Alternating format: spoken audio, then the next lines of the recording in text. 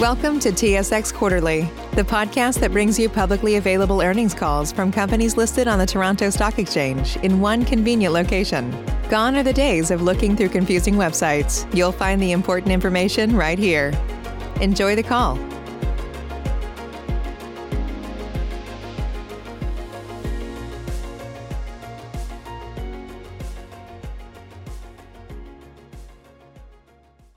Ladies and gentlemen, thank you for standing by, and welcome to the Maxar Technologies Q1 2020 conference call and webcast.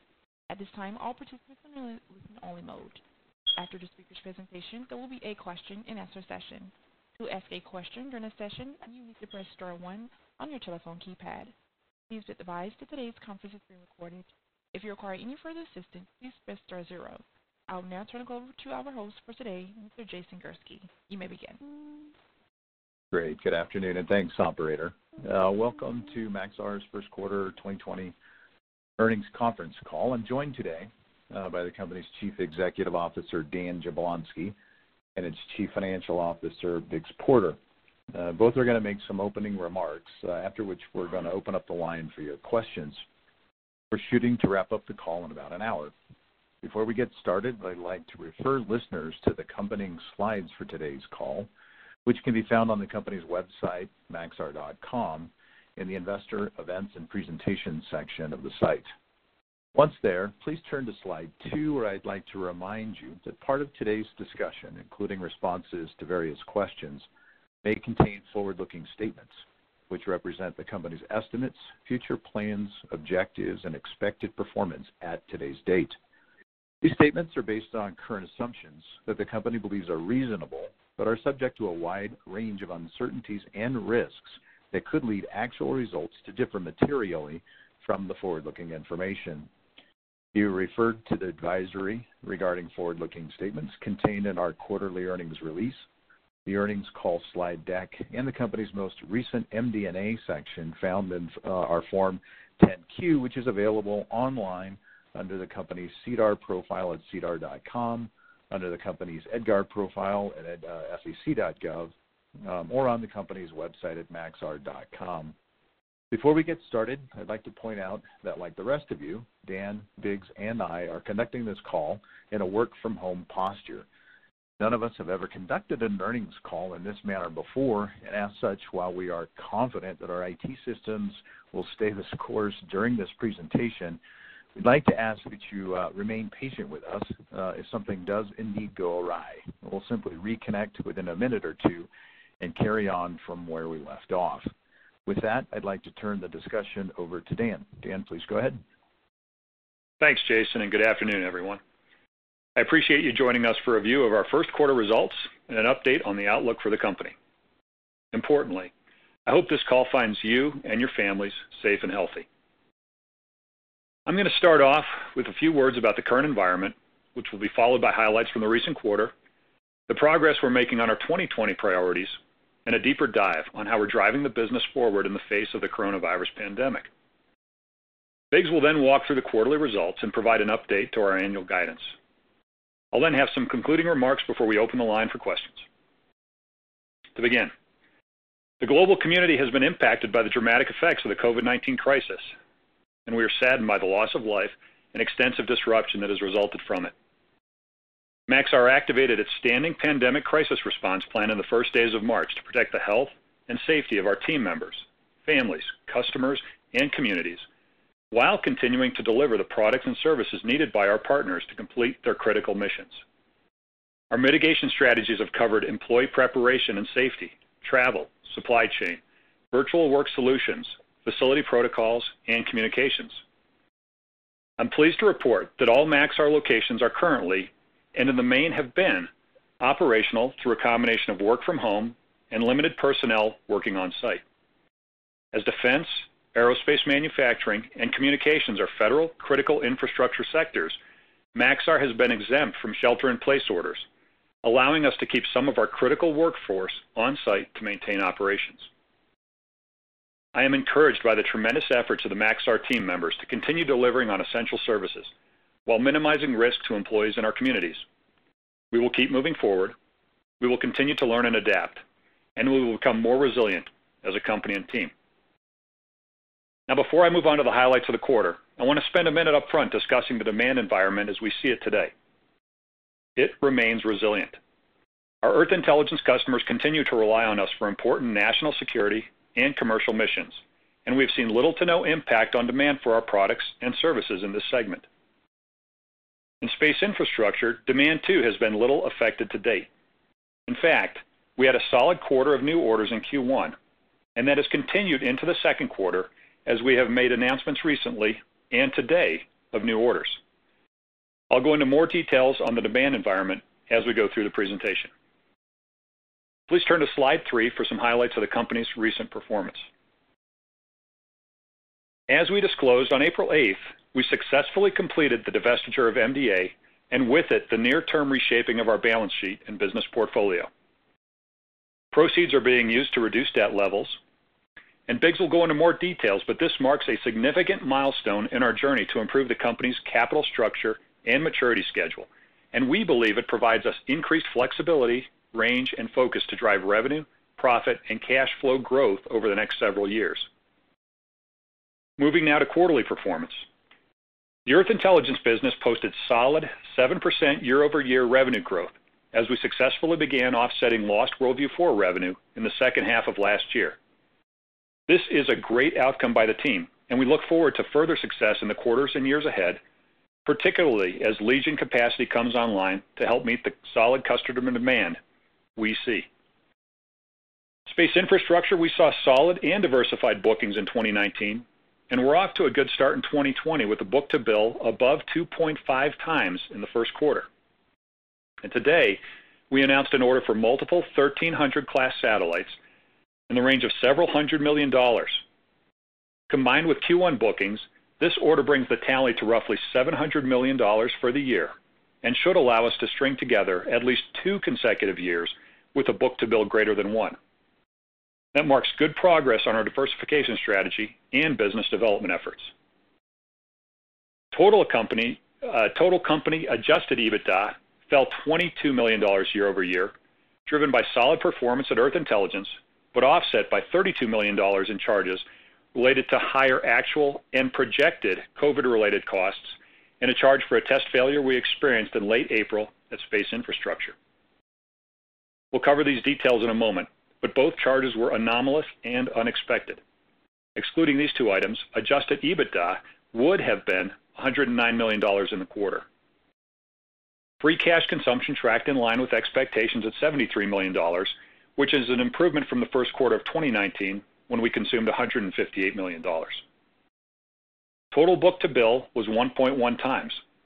However, that number is dampened by the continued drawdown of backlog related to the EnhancedView contract signed back in 2010. Without this effect, book-to-bill would have been higher.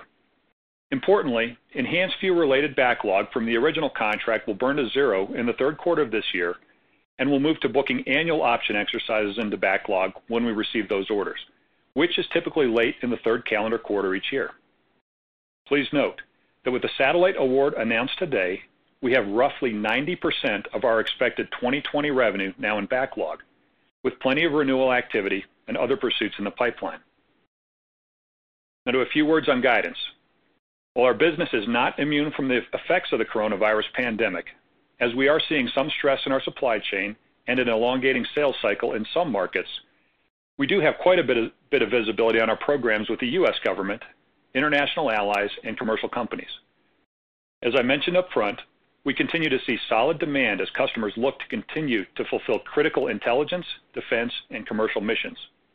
We've seen solid bookings and continue to see strong sales pipeline across both Earth Intelligence and Space Infrastructure.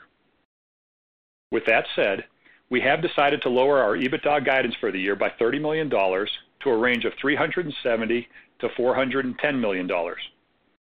We're doing this to absorb the $32 million in charges at Space Infrastructure, which were driven by projected cost increases that we expect as a result of the COVID pandemic, and rework to resolve an anomaly discovered during a test in late April on a commercial satellite program.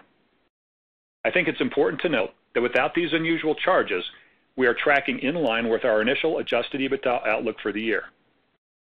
While I'm disappointed that we're having to book these charges, it's important to keep them in context. We're known for building great satellites and delivering critical mission performance. These are late-stage programs that were won in 2016 and 2017. We're committed to getting these programs ready for launch and delivering on customer expectations. Now, this updated guidance assumes no changes in the funding status of our programs, that the current social distancing restrictions seen across the world continue through the end of the second quarter, and that we begin to slowly return to more normalized movements and activities in the second half of the year. Please turn to slide 4 for an update on our 2020 priorities. First, we said back on the fourth quarter call that we'd be focused on getting the MDA transaction closed so that we could reduce debt levels. We also said we'd be looking to deploy capital in a disciplined fashion and maintain the financial flexibility we'd need to fund the growth opportunities we see in front of us. Well, so far, so good. Despite COVID, MDA is closed. Our leverage ratio is healthy relative to covenants, and we had roughly $500 million in liquidity at the end of the quarter. Importantly, we have no maturities until the end of 2023. In our view, this should provide us the flexibility we need to execute on our multi-year growth plan. Our second priority is to continue to position our Earth Intelligence business for long-term growth by focusing on the WorldView Legion build, ramping our sales and marketing efforts of the capacity this constellation will add to our existing operations, and continuing to leverage our investments in artificial intelligence, machine learning, analytics, platforms, and products. We are making good progress. The segment grew 7% this quarter, and we signed contracts with the U.S. government on the Janus IDIQ vehicle, with HERE to support mapping applications, and with Toyota to support autonomous driving solutions. We've also been working in a creative manner with our U.S. government customers to continue delivering, enhancing Earth Intelligence platform and product capabilities to support their missions as they too adjust to working in a COVID-impacted environment. I'm also pleased to report that the Legion program remains in line with budget expectations, and that we continue to expect launches to begin in the first half of 2021. We are in active conversations with both our government and commercial customers about Legion, and we expect the constellation's incremental capacity will be a driver of growth over the next several years, given the solid demand signals we continue to see. The sales cycle is tracking in line with our expectations, and we will provide further updates as we get closer to launch. Our third priority has been the continued re-engineering and diversification of space infrastructure. Again, we made solid progress this quarter with bookings from both NASA and Intelsat that generated a book-to-bill of 2.5 times for the segment. On re-engineering, we continue to make progress on plans to implement our recent footprint reduction efforts and to streamline processes and operations. On the performance side of things, EBITDA was negatively impacted by the two buckets of projected cost increases I discussed earlier, which we didn't see as risks going into the quarter. First, the COVID bucket, at $18 million, relates to supplier and productivity issues caused by our efforts and the efforts of our suppliers to dampen the spread of the coronavirus. These include the forward-looking effects of continued social distancing through June and the impacts of schedule delays of two suppliers on one program. The second bucket, of roughly $14 million, is related to rework we are going to need to do on a commercial customer program after discovering an undetected issue with a design that goes back over 2 years, but is just now surfacing in final testing. We both pride and differentiate ourselves on product quality, which entails a tremendous amount of testing before we ever launch a satellite. This has led to our 92-0 track record on orbit, and is one of the reasons our customers continue to come back to us time and again to build their satellites. We do these tests to find things that would have been a problem on orbit when it's too late to do rework. We are diligently coordinating with our customer to design a solution and believe we have adequately reserved for the costs of fixing the anomaly. There were other puts and takes in the quarter, but they were within what we saw as possible variances when we gave guidance. While I wish we would not have experienced these issues, I am encouraged by the recent bookings in the business and am confident that we have the right strategy in place to drive revenue and profit growth over time. I'd like now to turn to slide 5 for a discussion of the things we are doing to move our business forward during the COVID-19 pandemic. As I mentioned earlier, we activated our standing pandemic crisis response plan early on to protect the health and safety of our team members, families, customers, and communities. This has included a work-from-home posture for many of our employees and comprehensive worker safety measures where our colleagues continue to work from a company facility given our designation as an essential business. We've also sent force majeure notices to several customers to protect our legal rights in the event the pandemic leads to program delays. From a financial perspective, we postponed merit pay increases, restricted travel and events, and provided stipends for technology that will enable greater productivity while we are in the work-from-home posture. And finally, we have been supporting our customers, NGOs, and the media with our geospatial data as these constituents seek to better understand and track both the pandemic and its effects. From a risk perspective, we have identified 4 primary areas of concern and corresponding mitigation strategies. In space infrastructure, we are closely watching the supply chain for delays and non-performance, while also continuing to look for additional sources of materials and assessing if there are opportunities to make the parts we need versus buying them. We are also focused on the utilization and productivity of our facilities and workforce, and we have deployed comprehensive worker safety protocols, including social distancing, temperature checks, deep cleaning, and isolation strategies for essential personnel working at our sites. For those working from home, as I mentioned earlier, we have provided stipends to procure productivity-enhancing technology. At this point, I am pleased to say that while we are not running at 100% utilization and productivity, we are operating at levels that are efficiently supporting our customers and that should support our financial objectives for the year. Obviously, it's possible the environment will evolve over time, but that's the way we see things today. Turning now to Earth Intelligence. Longer sales cycles are possible in the current environment, as is an inability of some customers to work from facilities that enable the use of our products and services. To help offset this, we are focused on addressing the most critical needs of our customers and are providing them with product flexibility where appropriate. For example, in one case, we have a customer that is having a difficult time consistently getting to its operations center to use a direct access facility. As such, we are offering a shift to our Rapid Access program, which utilizes a virtual construct to task our satellite constellation. We are also thoroughly assessing our pipeline for opportunities to bring sales forward where there is an immediate customer need, as well as for risks of revenue getting pushed to the right.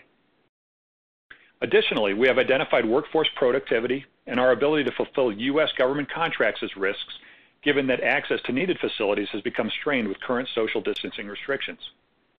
To mitigate these potential impacts, we have implemented comprehensive worker safety measures, are increasingly relying on work-from-home postures, and are having employees shift work locations to company-owned, secured environments when appropriate. Finally, we are closely monitoring the CARES Act and customer directives. In some cases, the government may be positioned to help offset the underutilization of our workforce to assure future capabilities. Please turn to slide 6. Now, before I hand the call over to Biggs for a discussion of our first quarter financials and more details on our outlook, I'd like to remind investors of our revenue sources in order to facilitate a better understanding of the visibility in our business. To start, we derive revenue from data analytics, and space infrastructure, which includes both hardware and services. Our data business represents roughly 31% of total revenues and serves both domestic and international governments, as well as commercial customers. The data is geospatial in nature and is generated from our industry-leading constellation. Importantly, customers engage with us largely through recurring, multi-year contracts, which affords quite a bit of visibility. Our data analytics and platform business represents roughly 29% of revenues, and it too serves both domestic and international governments, as well as commercial customers. Here, we are extracting insight from large geospatial data sets using machine learning and AI tools, and we are preparing those data sets for easy manipulation on various platforms that can be accessed remotely by hundreds of thousands of users worldwide. Like the data generation business, our customers engage with us largely through recurring, multi-year contracts. In recent years, our data and data analytics revenue streams have driven most, if not all, of the company's adjusted EBITDA. And finally, space infrastructure, where we provide communications and Earth observation satellites, space exploration spacecraft, robotics, and other space hardware across both commercial and government customers. This represents roughly 40% of our revenues, which are typically derived from multi-year contracts for the construction of space hardware and follow-on servicing and support once on orbit. To be certain, we do not have perfect visibility, and there are always unknown unknowns out there, but our current set of revenue streams are derived from some of the most demanding customers in the world, who rely on our products and services for critical missions. That affords us some level of comfort on the outlook for our business over the year, medium, and longer term. even if the world looks a bit less certain given today's pandemic. With that, I'd like to hand the call over to Biggs for a discussion of this quarter's financials. Thanks, Dan. Before we begin to discuss the results for the quarter, I want to expand on the MDA sale, the COVID-19 impacts, and the resolution of the Ukrainian customer arbitration we disclosed back in April. First, as Dan mentioned, we closed the MDA transaction on April 8, 2020 for roughly Canadian $1 billion, which generated $729 million after purchase price adjustments. We expect net proceeds available for debt reduction to be $680 million after the payment of closing costs and reserves associated with the transaction. We've already begun to redeem debt, starting with the revolver and Term Loan B. Prior to the close, we entered into a deal contingent foreign currency hedge for 50% of the Canadian dollar denominated sales price to protect ourselves against foreign currency fluctuation risks, which did have a favorable impact to net proceeds received in the transaction. Importantly, the actions we completed in the last 6 months have allowed us to reduce our net debt by roughly $1 billion and improve our leverage ratio. These actions will also help us increase our flexibility and allow us to focus on our operations and growth over the next several years. Our nearest significant maturity isn't until late 2023, and we currently have roughly $500 million in available liquidity at the end of the quarter. To touch right up front on COVID-19, there was approximately $1 million of cost incurred in March associated with our momentary shutdown and transition back to work with critical personnel. We project continuing cost influences due to COVID resulting from social distancing and multiple shifts through June. The greatest amount of the projected cost increase is from our assessment of the likely future cost increases associated with suppliers, with a focus on 2 that we believe are most at risk of having a significant impact on us. These costs go out through the remainder of the year. This resulted in projected estimated at complete profit reductions of $21 million. Because we have one big loss contract and many late-stage contracts under percent complete accounting, almost all of this, $18 million, was recognized as a reduction in earnings in the first quarter. While touching on the effects of percent complete accounting when unforeseen events occur in late stages of a contract, I should note that the test failure we experienced very recently in April was a project that was in the final stages of testing before shipment. As such, the percent complete was very high, so almost all that estimated complete change fell through the bottom line in the first quarter, resulting in a reduction of adjusted EBITDA of $14 million. As Dan said, we don't like to charge, but we do these tests for a reason.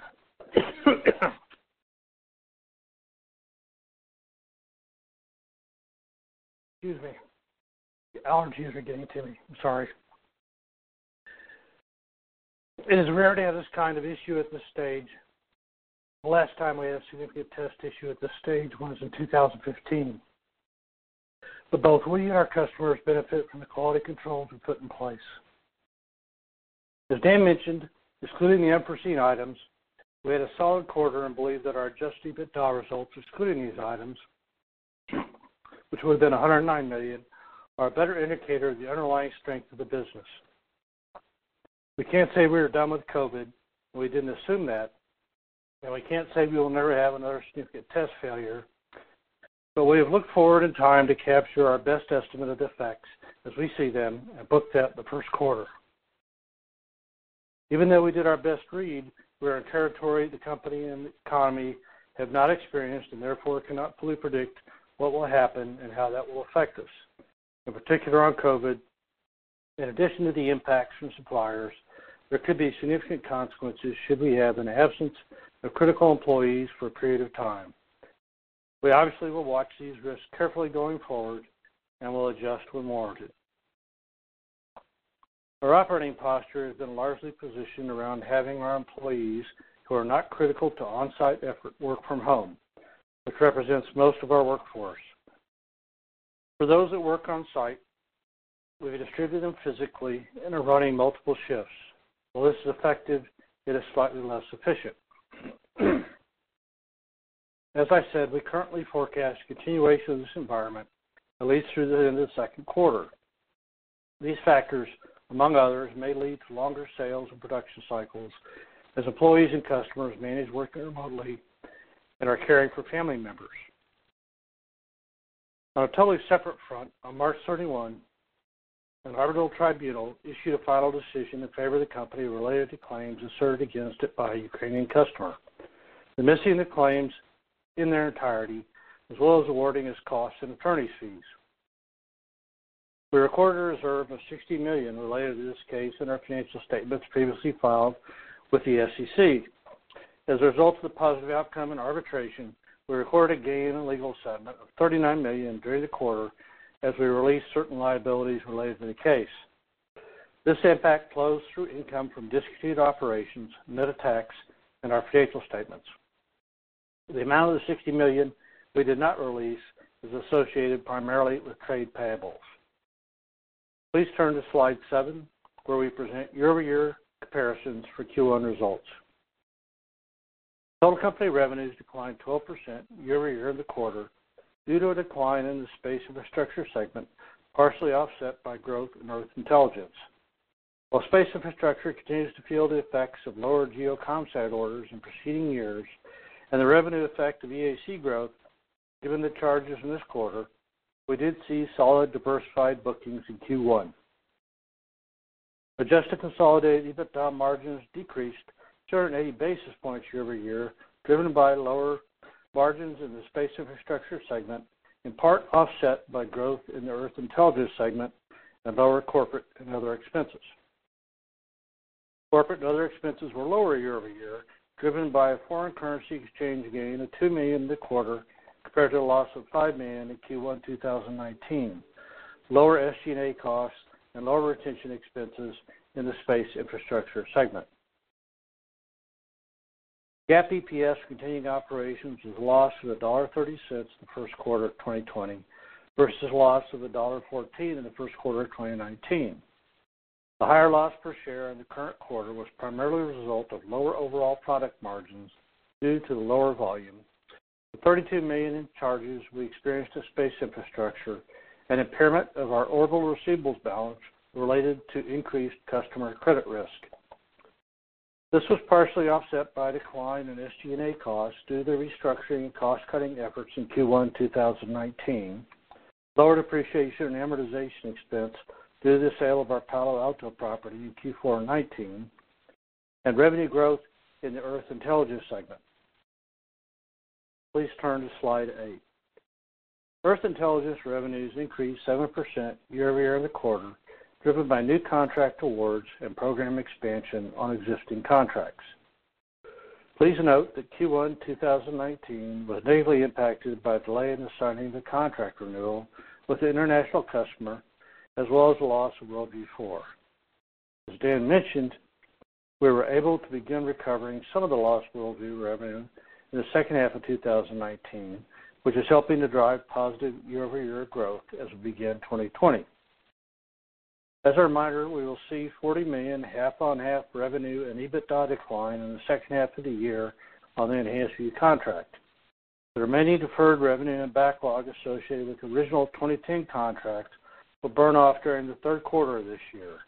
In that quarter, we expect another $300 million option exercise by the U.S. government, which is an amount that will be added to backlog at that point and then recognized as revenue in the forward 12 months starting in September.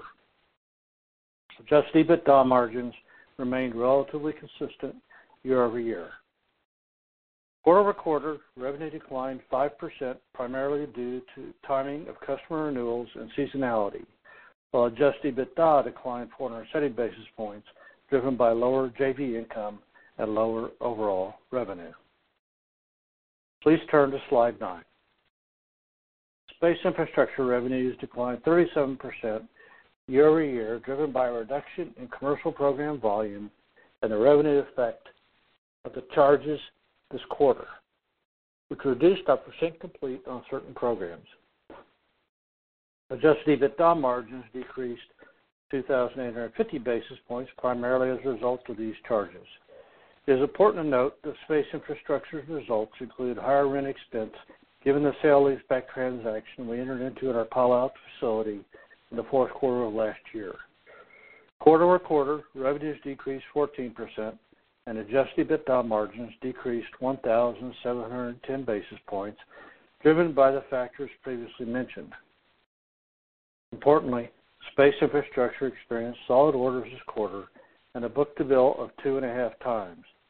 As Dan mentioned, we also recently booked an order for multiple GEO ComSats that, when combined with Q1 orders, should drive another year of backlog growth.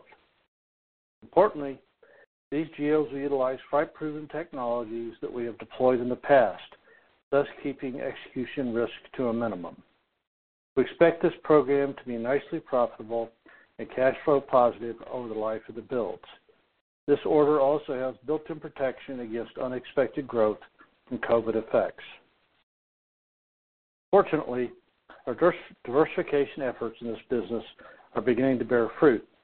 We are running book-to-bills well above 1, and we continue to see revenue, profit, and cash flow growth in the years ahead. Please turn to slide 10. The company used $13 million in operating cash flow this quarter and invested $60 million in CapEx and developed intangibles.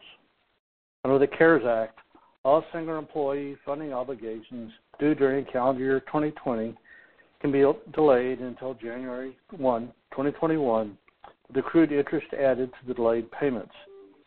We have contributed $3 million to our pension plan in the first quarter, and we have the ability to defer the remaining $50 million in payments until January 1, 2021. We also can defer $18 million of employer FICA out of 2021 and 2022. As a note on cash interest, we have interest payments due on our 2023 notes in Q2 and Q4. This will lead to higher cash interest payments in those quarters compared to Q1 and Q3. Please turn to slide 11. We finished the quarter with consolidated net debt of roughly $3 billion, up $83 million from Q4 19. Our bank-defined leverage ratio ended the quarter at approximately 4.7 times, down roughly 0.3 of a turn from Q4, driven by improvements in trailing 12-month net income and allowable EBITDA add-backs under the credit agreement. This compares to our covenant of 7.5 times. Had the MDA sale closed on 3/31, our pro forma leverage ratio would have been 4.2, an improvement of 0.8 of a turn from Q4. With the MDA sale complete and considering our guidance for the remaining 3 quarters effectively unchanged from prior expectations, we expect to stay below 5.7 times, even using the bottom end of our guidance, which I will get to in a minute. We had roughly $500 million of liquidity at the end of the quarter via a combination of cash on hand and availability under our credit facility. Please turn to slide 12 for a quick update on our projected debt structure going forward. As mentioned earlier, we closed the MDA transaction on April 8th. This completes the largest piece of our strategy to reduce debt levels and better align our maturity schedule with future cash flow streams. As a reminder, we completed a sale-leaseback of our Palo Alto facilities and refinanced our near-term maturities during the fourth quarter of last year. At this point, we have no major maturities due until the end of 2023. Please turn to slide 13 for a discussion on 2020 guidance. As Dan mentioned, we are lowering our adjusted EBITDA $30 million to a range of $370 million to $410 million to reflect the projected impacts from our COVID-19 operating posture and charges related to the recent test of a commercial satellite in Space Infrastructure. The $30 million is roughly equivalent to the amount of charges we took in Q1 for these projected costs. We're also lowering projected interest expense to account for the earlier than expected closing of the MDA transaction. all other elements of guidance remain substantially unchanged. On cash, we benefit from improved interest expense with the deferrals available to us under the CARES Act. But we'll see some negative pressure associated with $32 million of charges we recorded in the first quarter and the timing of customer receipts given the schedule delays that underlie the charges we took. We're not changing our cash guidance range, but I would say we are trending toward the middle to lower half of the range. We have made reasonable assumptions based on our assessment of suppliers and our pandemic procedures. But it's important to note that this outlook assumes that funding for our current programs and contracts remains unchanged, that the current social distancing restrictions we have implemented continue through the end of the second quarter, and that we don't experience a plant-wide shutdown or have unforeseen significant supplier issues other than the two significant supplier issues we adjusted for. Please note that the midpoint of our adjusted EBITDA guidance at $390 million works out to $313 million to go this year, or a bit over the $104 million per quarter range on average.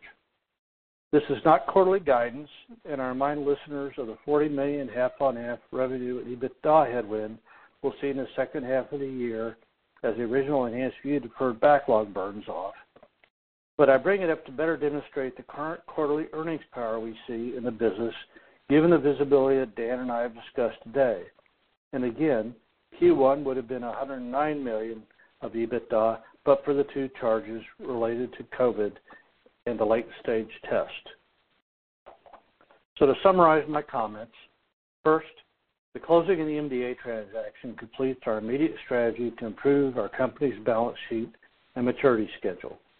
Second, we continue to position the company for revenue, profit, and cash flow growth over the medium and longer term, as evidenced by recent bookings, reengineering efforts, and investments in programs like Worldview Legion. Third, while we are not immune to the devastating effects of COVID-19, we've identified risks and appropriate mitigation strategies, and we believe and we benefit from having multi-year contracts with customers to provide mission-critical solutions. With that, I'd like to now turn the conversation back to Dan, who will offer some concluding comments before we do Q&A. Dan? Thanks, Biggs. If you'd please turn to slide 14. You've heard me present this slide in the past, so I won't belabor it, but I do think it's an important reminder that we are on a journey here at Maxar. In the near term, we've been focused on cleaning up the balance sheet, re-engineering space infrastructure, and recovering from the on-orbit failure of the Worldview 4 satellite. As we near the midway point of 2020, I think it's fair to say that we are beginning to transition into the medium-term portion of our journey, which focuses on positioning the business for revenue, profit, and cash flow growth. And of course, over the longer term, which in our mind takes us out to the 2022-2023 timeframe, we'll be looking to accelerate financial performance and to further optimize our capital structure. In my view, this narrative and playbook remains as intact today as the day we introduced it to our investors last year. This leads me to a few comments on the long-term guidance we introduced for EBITDA and free cash flow on our fourth quarter earnings call back in March. While there is some level of uncertainty in the world, given the nearer-term impacts of the COVID pandemic, for which we believe we've appropriately reserved with the update to our 2020 guidance, we continue to see a path to our long-term financial goals. Demand in Earth intelligence remains robust. Legion will add growth capacity to our constellation. We continue to invest in AI and machine learning. And in space infrastructure, our diversification efforts continue to gain traction, as evidenced by recent NASA wins. Bookings to date, including the multi-satellite order announced today, give us runway to string together at least 2 consecutive years of backlog growth. And we continue our re-engineering initiatives, albeit on a measured basis, as many of us currently work from home. All this should drive revenue, profit, and cash flow growth over the next several years and has us confidently reaffirming our longer-term financial objectives at this time. I'd like to wrap things up by saying that our thoughts are with all those who have been personally impacted by the tragic loss of life caused by the coronavirus, and that we recognize that everyone on this call is both adapting to and struggling with our current reality. Our thoughts are with you too. I'd like to say a special and most sincere thank you to my fellow team members here at Maxar. Your resolve and commitment to your colleagues, customers, and communities during this pandemic have been a source of inspiration to me, and I am absolutely convinced that we will be a better team and company in the coming years as a result of your efforts during this sensitive time. With that, I'd like to turn the call back over to Jason for Q&A. Great. Thanks, Dan. Operator, I'm going to ask you to let the audience know how to queue up for questions. And I just want to ask those that are on the line and planning to ask a question that you limit yourself to one question and a follow-up.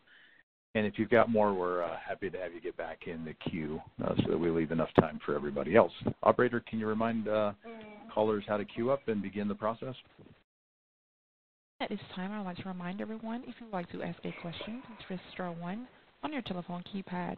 Again, that is star 1. We'll pause for just a moment to compile the Kenny roster. Your first question comes from the line of Robert Spingarn with Credit Suisse. Good afternoon.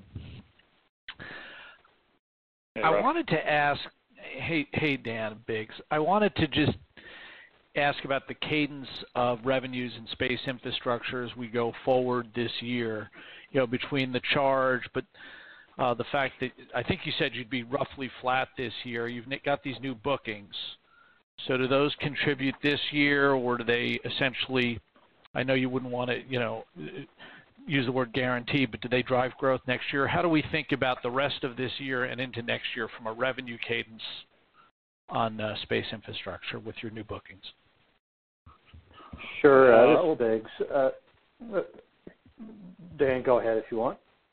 Well, no, I was just going to say they definitely contribute this year, and we're excited about the bookings, but I think it'd be better for Biggs to explain exactly how that revenue flows through. Yeah, sorry.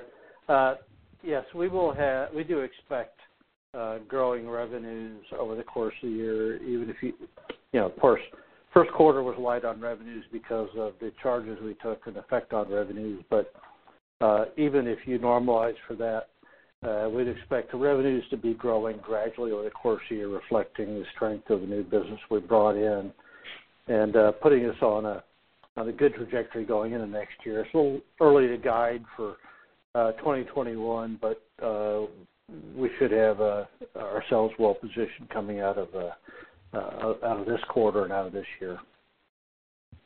And Biggs, just given all the puts and takes with COVID and the timing on various programs, I know you've given longer term guidance, but can we get some sense of when free cash flow inflects positive? Sure. Obviously we have given the long-term guidance, and I think that's the most important number out there because 22 and 23, once the Legion program is complete and we get the benefits from it and have the full effect of everything we've done on space infrastructure, that is going to be the period of time where we expect significant positive free cash flow. Next year, once again, it's early to give guidance. I would say that it is certainly going to be a better year in terms of free cash flow. Is it free cash flow positive or not? I think it's a little early to say, given all the moving parts coming out of this year. And to put a pin on that, I would say there's, of course, some deferral of spend out of this year, but we also have some deferral of receipts out of this year because of the schedule delays driven by COVID. We have the new business at play. We still have some more new business opportunities to come in. So it's a little early to say exactly what we expect in 21, other than the fact that we expect it to be better, and whether or not it'll be positive or slightly negative. But we certainly will be driving towards making it positive if we can. Okay, thank you very much.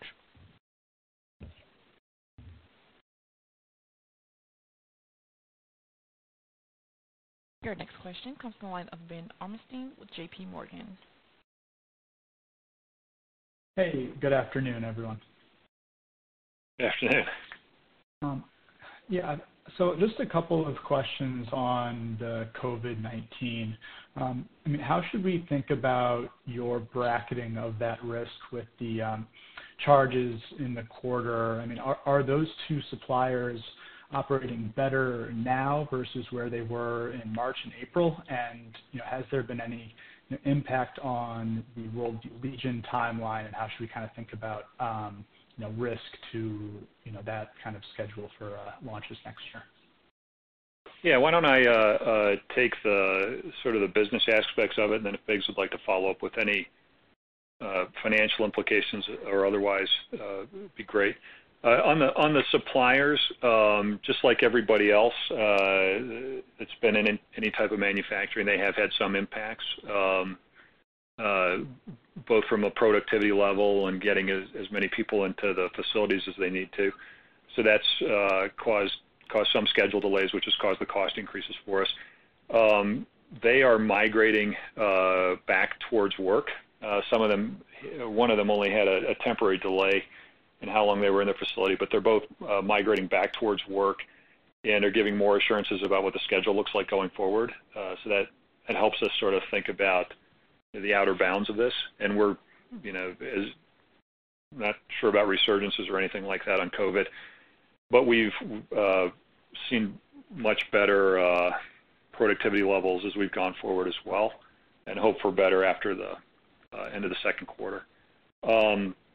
We are not forecasting any substantial types of delays to the Legion program. We're still confidently predicting a first half launch to start that satellite program off. We've been monitoring that supply chain very closely. One of our critical vendors there is everyone on this call knows, is Raytheon, and they are continuing to work apace as well. We're all getting our heads around more social distancing, different types of shifts, temperature checks as we go into facilities and those kinds of things. But in the main, work has continued to progress, and we're still looking forward to a first half launch on the Legion program. Biggs, did you have anything to follow up on that? Sure, I can add in a little bit in terms of financial impacts. Yeah, as we already commented on, the greatest amount of impact that we've forecasted was associated with what happens from a schedule standpoint, which drives cost out into the future. But we did our best job of estimating that.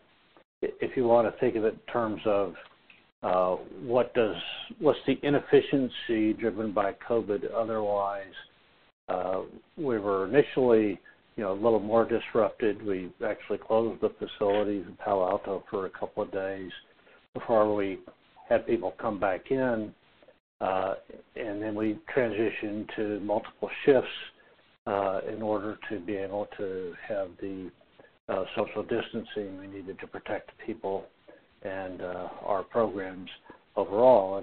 And that runs basically, the inefficiency associated with that has run at about $1 million a week, to give you an idea of what we included, projected out into the future, as we stated in our assumptions for how those costs might affect us in the future from a labor standpoint, aside from the supplier costs. It's really hard to predict supplier costs, but we've already know more or less what it's affecting us from a labor standpoint, just to do the social distancing. We'll probably get better at that as we go along, but that's what we've experienced to this point. Great, thanks. Just keep with that. Your next question comes from the line of Thanos Moschopoulos with BMO Capital Markets. Good afternoon. Dan, regarding the multiple satellite awards, I presume those are C-band replacements. Can you comment on whether there might be other C-band replacements that are still in the pipeline? Well, hey, Thanos. Good to hear from you.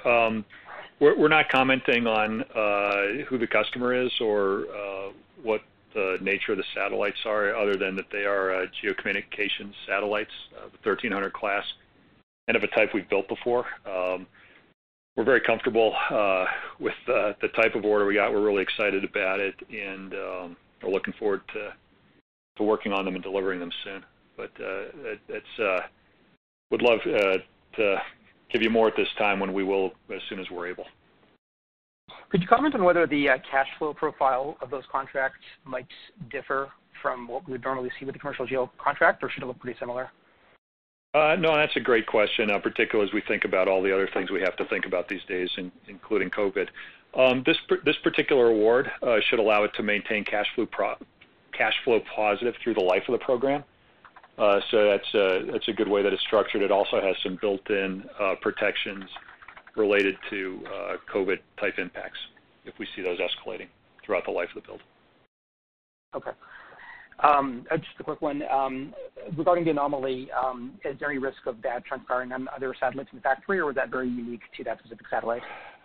That's a great question. It is unique to this particular satellite program and design.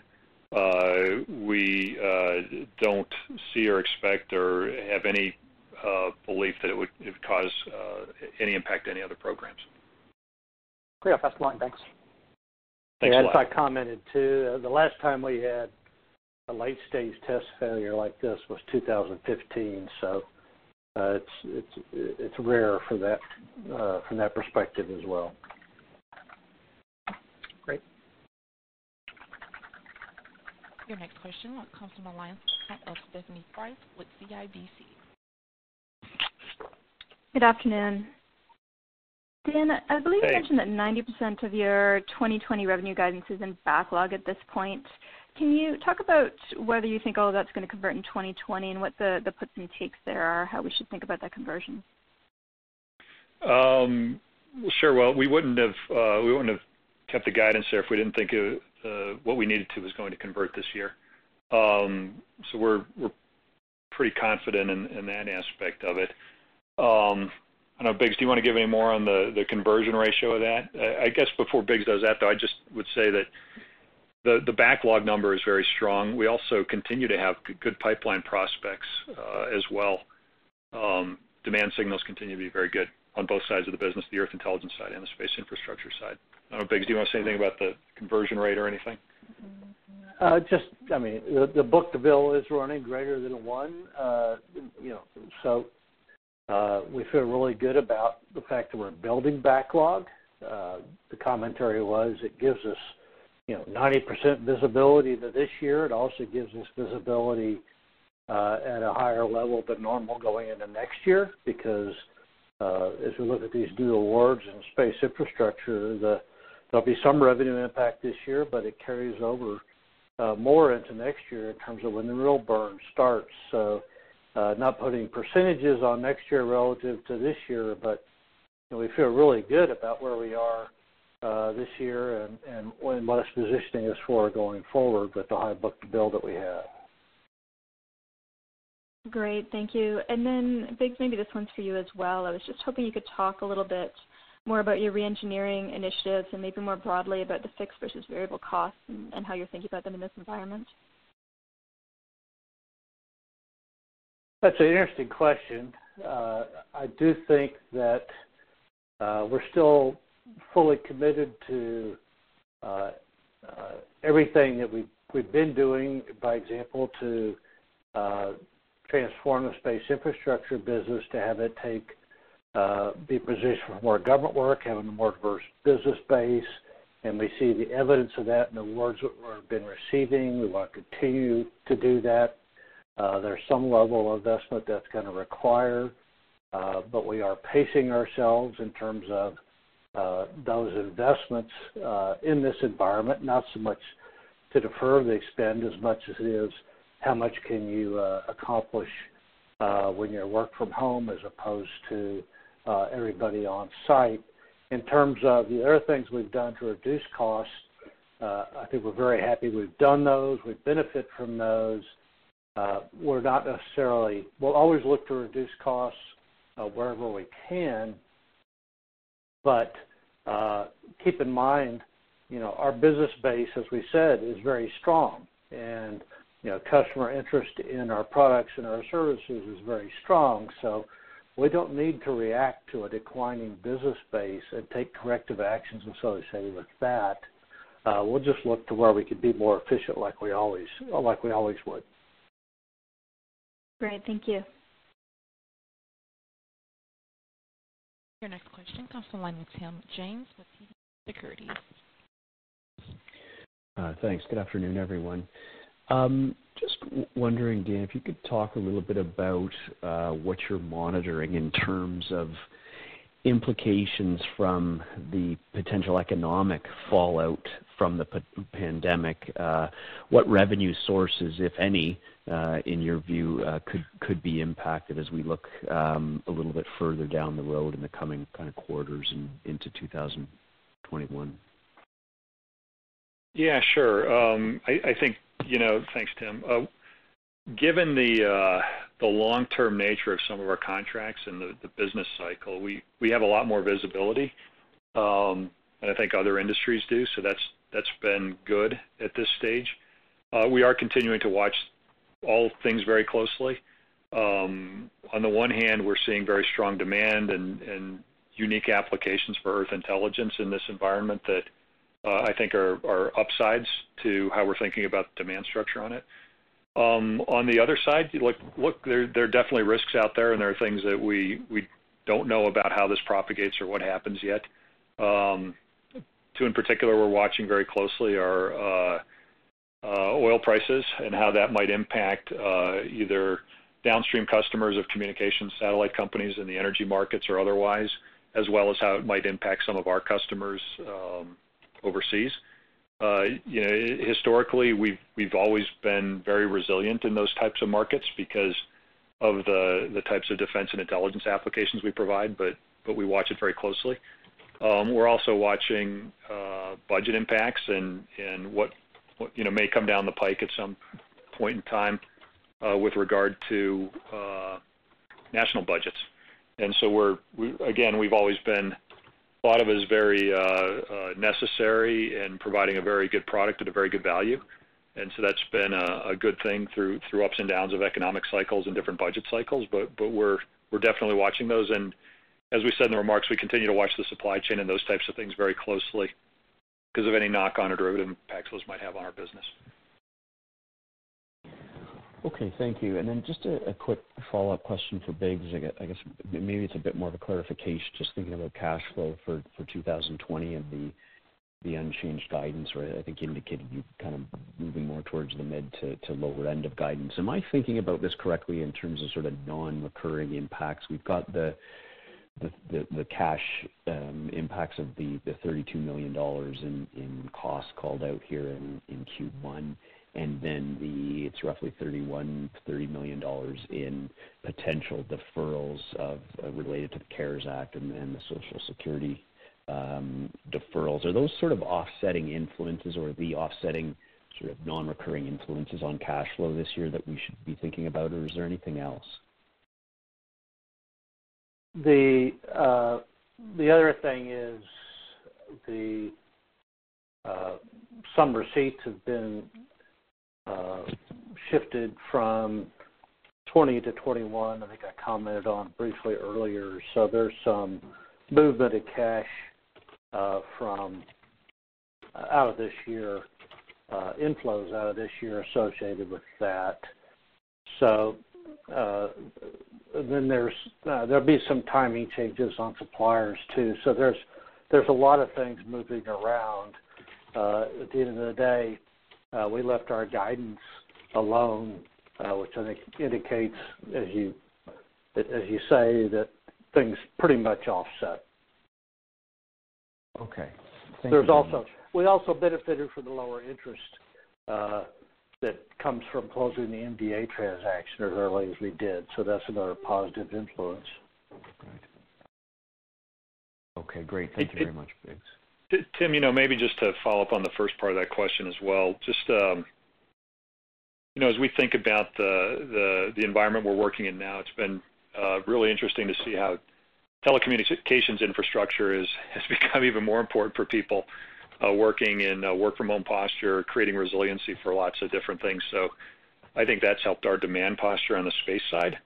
The world hasn't gotten any quieter because of this, so on a national defense and intelligence infrastructure as well. both for the space capabilities we provide, but also for the Earth intelligence side. We haven't skipped a beat so far. We're continuing to deliver on critical mission for the warfighter and for the intelligence agencies, and that's been, I think, really positive for how we're thought of in the business.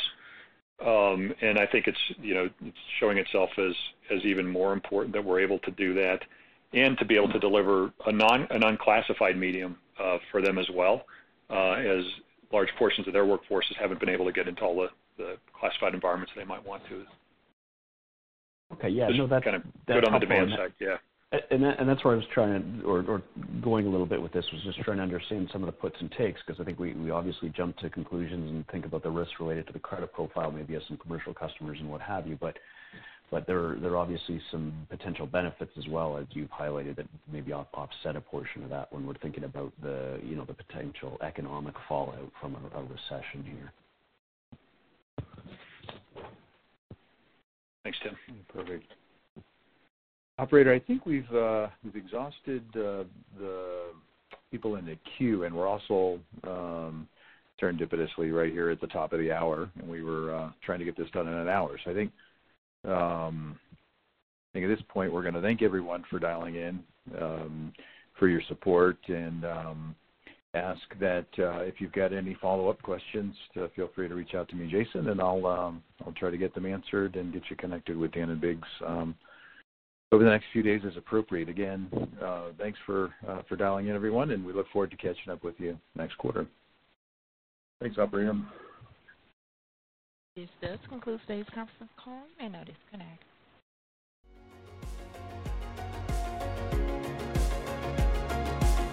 Thank you for listening to TSX Quarterly. If you enjoyed the cast, remember to leave a good rating. And remember, for any additional inquiries, please consult the company's investor relations section on their website. See you next time.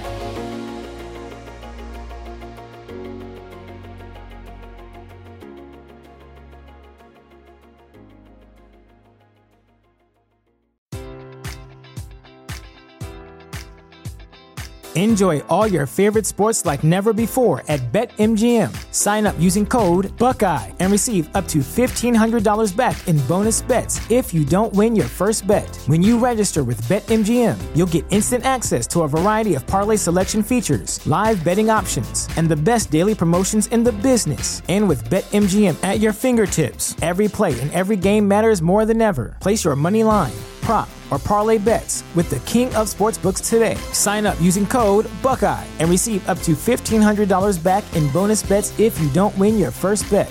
BetMGM and GameSense remind you to play responsibly. 21 plus and present in Ohio, subject to eligibility requirements. Rewards are non-withdrawable bonus bets that expire in 7 days. Gambling problem? Call 1-800-GAMBLER in partnership with MGM Northfield Park.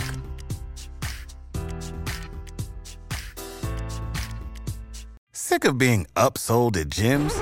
My guy, you're currently a base member? For $90 more, I can upgrade you to our Shred membership. For $130 more, you'll be a Swole member. And for just $300 more, you'll reach Sweat Platinum. At Planet Fitness, you'll get energy without the upsell. Never pushy, always free fitness training and equipment for every workout. It's fitness that fits your budget. Join Planet Fitness for just $1 down and $10 a month. Cancel anytime. Deal ends Friday, May 10th. See Home Club for details.